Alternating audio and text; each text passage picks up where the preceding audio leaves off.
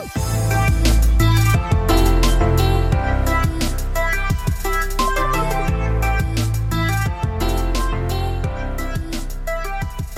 up? Welcome to the Fitness Business Life podcast.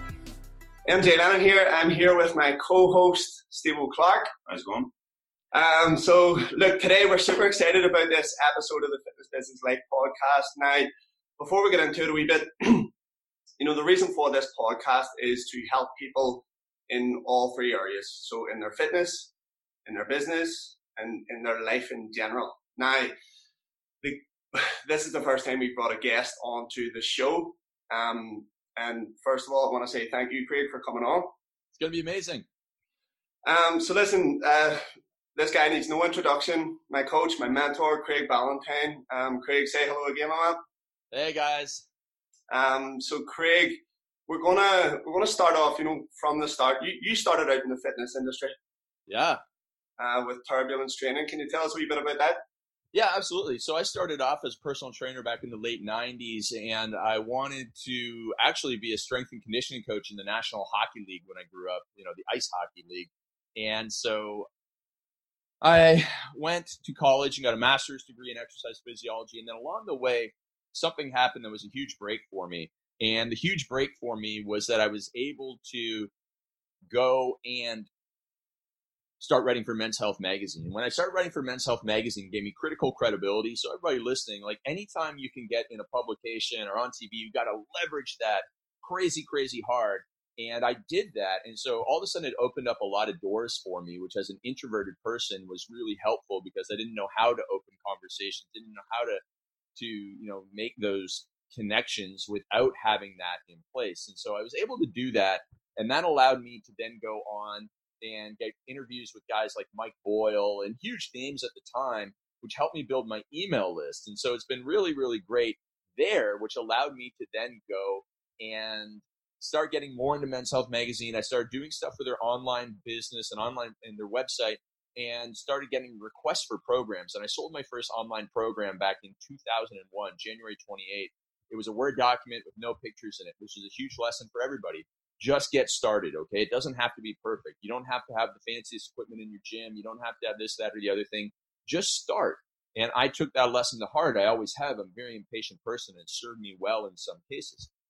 So then I started selling Turbulence Training. I decided after putting together all these custom programs that were taking me a long, long time, I thought, hey, how can I systemize this? And that's another lesson. How can you systemize everything in your business, from getting the leads to making the sales to serving the clients while giving them all a great result? And so I decided I'm going to put together this program of my best workouts, and it served hundreds of thousands, if not millions of people, even though it was not a personalized program. And I've impacted more people than those people who get so hung up on, every single little detail has to be like, this 3-second count has to be for this person and only a 2-second for another. Listen, just get over it. All right. So let's get on with that and systemize it so that you can impact more people. Okay. The person who's 100 pounds overweight doesn't need a 3.5 second eccentric tempo. They need basics. And so you give them the basics. So I put that together for Turbulence Training. I learned some selling.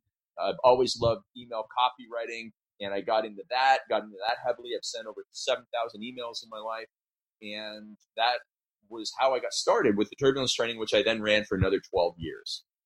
Awesome, dude. Craig, what was the biggest struggles in your days as a personal trainer or as an online coach as well?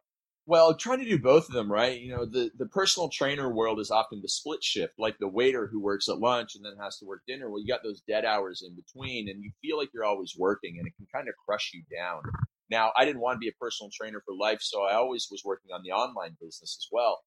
And if you try and find time to do a side project, you'll never achieve it, because you don't find time for what matters in life. You make time for what matters in life. It's the same as if you're doing a fitness competition or if you're training for competitive sports. You make time for the training. You don't say, I'm going to try and find time this afternoon to train.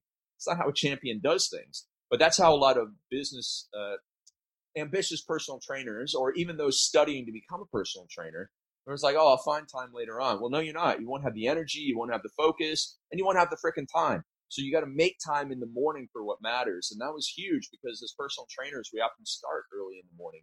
but I got up 15 minutes earlier than I needed to. And I spent 15 minutes a day, 6 days a week. That's 72 hours in a year working on my number one priority in life. And that changed everything for me. It took 18 months to make the transition from personal trainer to online business owner. It won't take you 18 months to do whatever it is you want to do, whether it's, study for the personal trainer for certification or whether it's start your own gym. It won't take you that long. It took me that long because I was the first person to try and figure this out. And I didn't have a coach or a mentor, which was a big mistake. And so when I got the coach or mentor, that was another huge shift for me, a huge leverage point, because now I get to draw on a guy who had 5 more years of experience doing everything that I wanted to do, and he had achieved what I wanted to achieve. So why would anybody go and try and figure that all out on their own when there's somebody there who's been there and done that? And so those were the things that helped me overcome the big obstacles in my way, which then gave me faster success. Awesome, dude. And so today you're a coach, not just to people who own like fitness businesses. You're a coach to people right across all industries. How did that transition happen, and what sort of drove that transition? Well, the transition was that I always wanted to make it. I didn't want to be a personal trainer, so I drove that transition. I didn't want to be just a fitness person for my entire life, so that drove the transition. And then by becoming successful, you get a lot of people asking, well, how did you do it? Very much like anybody who's not a personal trainer yet but is fit, they're going to get questions all day long, which often drives them to becoming a personal trainer because they realize the impact they can make on people. Now, I was a successful online entrepreneur in 2006, and I got all these questions. How did you do it? So I decided to start. That was my way into coaching and my way out of fitness. So I started doing that all for the fitness world. Then it moved into general business owners. Then it moved into CEOs. Then it moved into millionaires. Then it moved into people that are running $20 to $100 million a year businesses.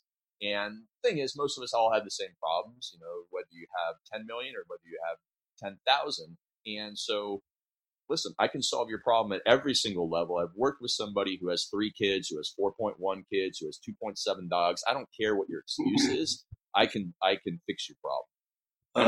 You're going to say what? Yeah. I was going to say, so all these people, it doesn't really matter how much money they're making and stuff. There seems to be like a commonality in the problems. Totally. I mean, they're all first world problems at the end of the day, right? They're all first world problems. Is that I don't have enough time for it. I feel like I'm not performing at my highest level. I had a call yesterday with a guy. He has a Google AdWords company down in Australia. He's on the verge of $10 million a year, $2 million profit. And he was like, I come in and I just get into my email and into meetings. Okay. I've heard that from every single person who's making not even making $1. It's the same problem. And, he has to deal with a lot more emails and a lot more higher level problems, but generally same problems. I have a guy who has a $20 million company selling degradable plastic products. And right now, he actually doesn't know how to do marketing.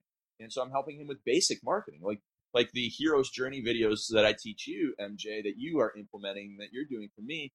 He didn't have a clue about this stuff. He's like, this is brilliant. I'm going to be able to get in front of all these people and probably get to $30 million a year next year. I'm like, yeah, of course, because he was relying on a different model, and I was able to bring that stuff in. So whatever your problem, I can solve it. And that's just because I have 20 years of experience building businesses in multiple industries, and most importantly, I've talked individually one-on-one to over 3,000 entrepreneurs, whether they're moms, their dads, single, 80 years old, 16 years old, you name it, I've done it. And now when somebody brings me their problem, I'm like, oh yeah, here's what we did for this person. It'll work for you too.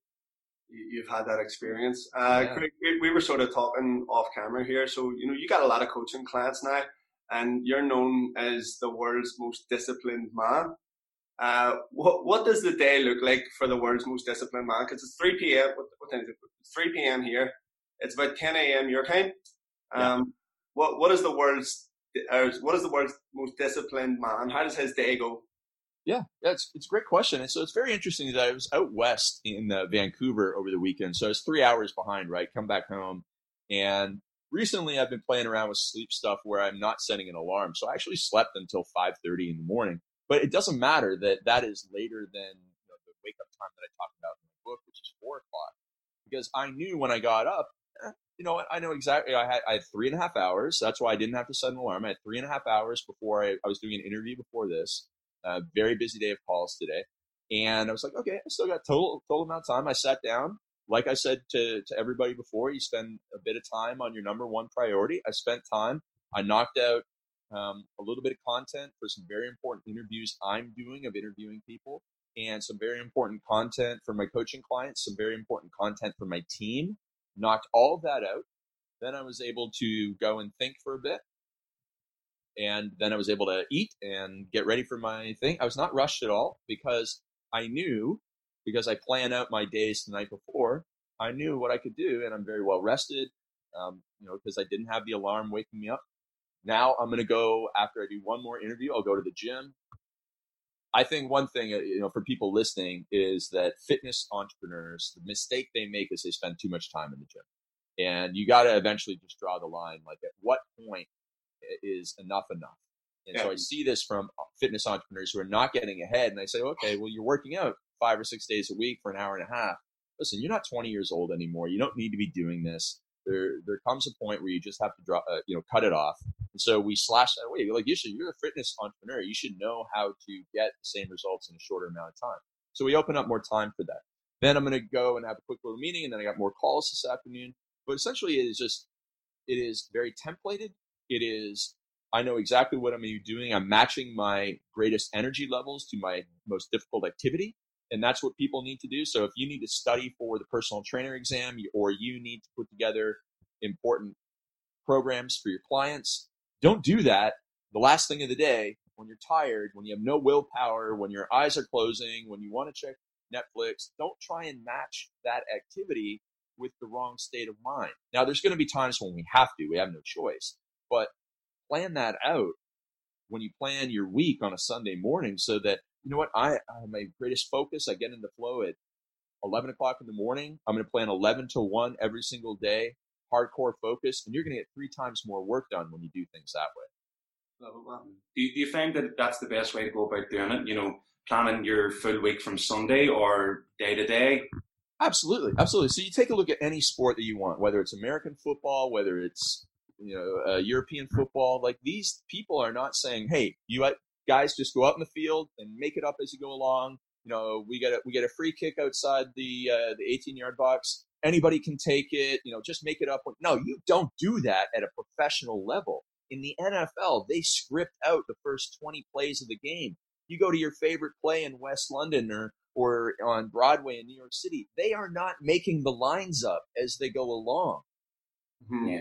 Yeah. And yet most entrepreneurs are like, hey, I'll just, I don't know what I'm going to do tomorrow morning. I'll just get up and do whatever I feel like. And I don't know what I got planned for Thursday. Like, if you don't know, you are shooting yourself in the foot, and you got to get yourself together.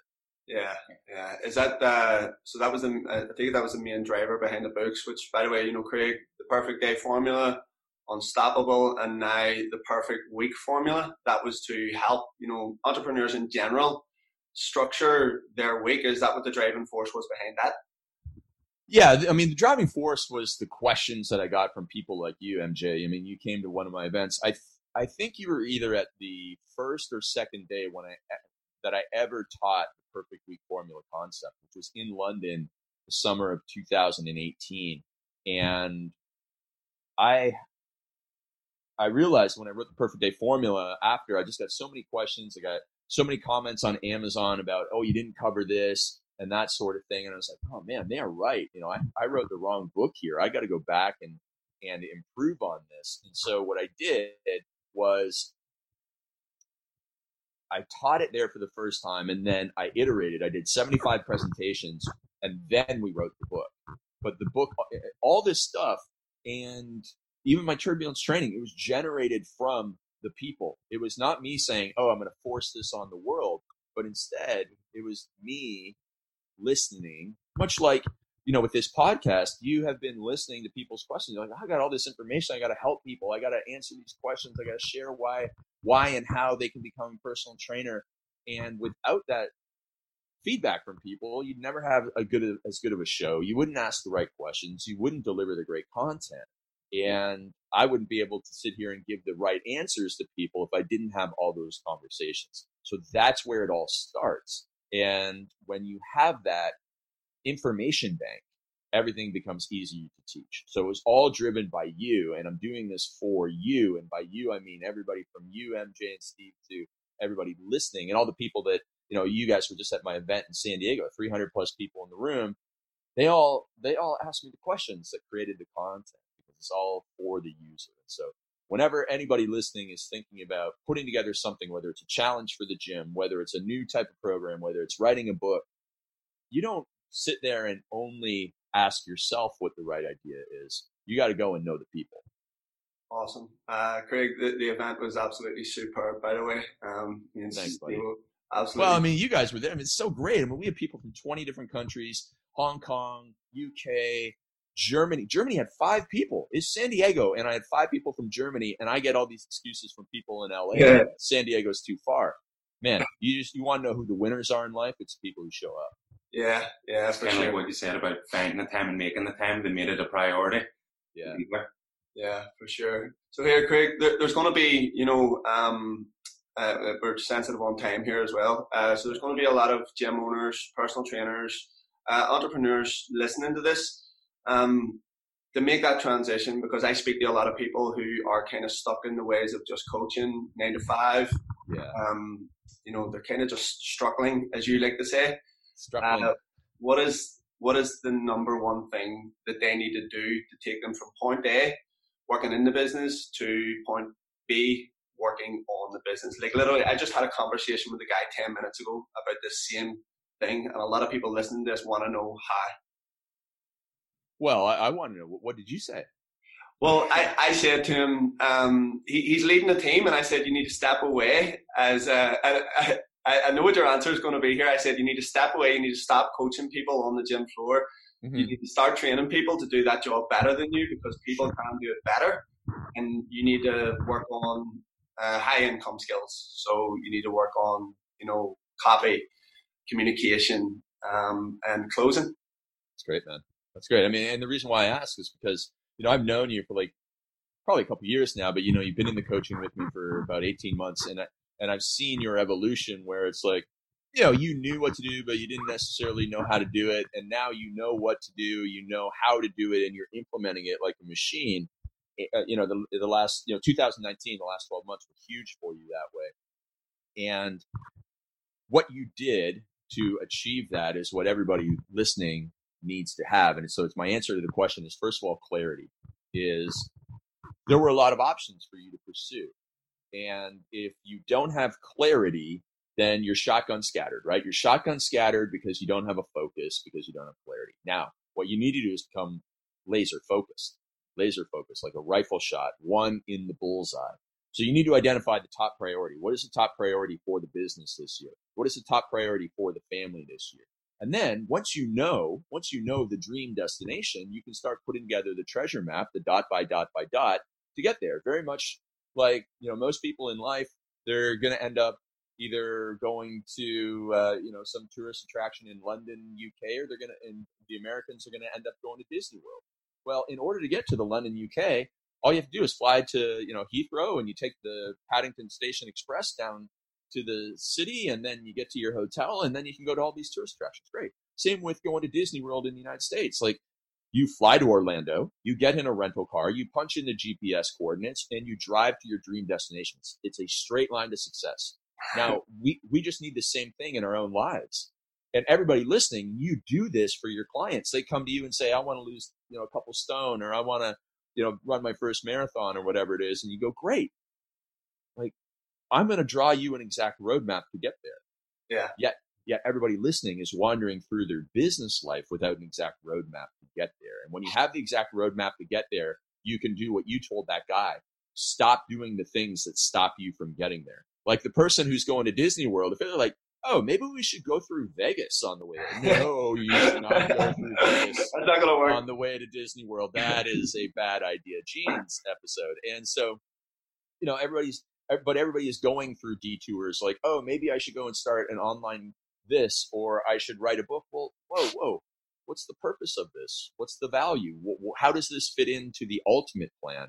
And, we need to slap everybody's hands. I need to slap my own hands from time to time we're putting them in the idea cookie jar when we know exactly where dinner is, and we just need to go there.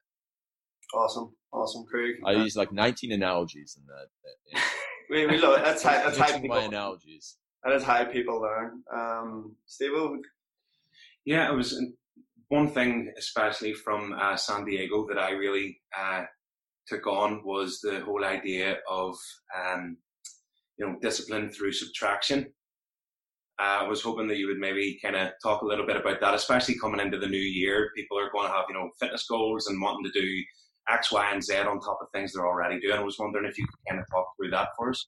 Yeah, absolutely. I mean, that is something that I've really just started talking about in the last couple of months, because when you say the world's most disciplined man, most people are thinking Jocko Willink, right? They're thinking Jocko Willink, this guy, he's like, you gotta do this, and we gotta add all these things to our lives. And I mean, I don't know Jocko. I think he's a great a leader and everything, and I just chose him because that's probably when people think discipline, they think of a Navy SEAL and that sort of stuff. And when they think of a Navy SEAL, they think of, I've got to become hardcore.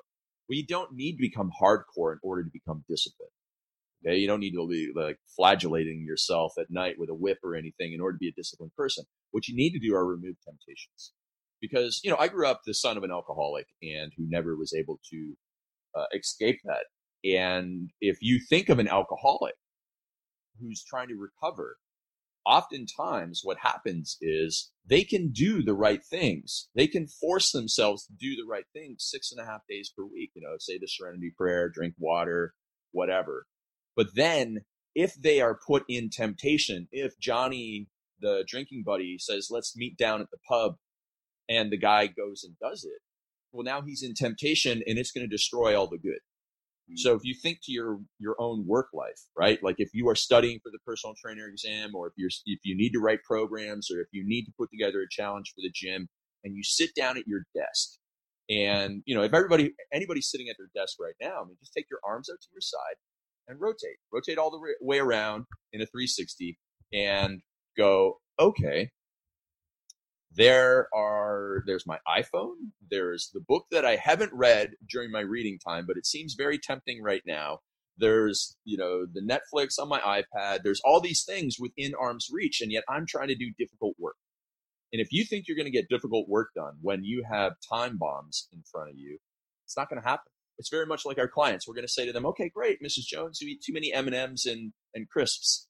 All right, Mrs. Jones, let's go into your pantry. And then you go in the pantry and there's like entire, like one thing in the pantry dedicated just to like 19 different types of crisps. Well, there's no way she's going to beat that, because the temptation is right there. That's got to be out of the house. And we've all said that to other people, but we don't make the same changes to our own place. So it's discipline through subtraction will get you so much further ahead than trying to become an iron-willed disciplined person where you rely on willpower. Willpower doesn't work. And willpower is a depletable resource like muscle energy. And so if you try and come home at night at 8:00 and study for your exam or do whatever, it's not going to happen. Not going to happen. Craig, thank you so much for coming on today. It's been absolutely amazing. I have one question. Like, you're nearly, what age are you?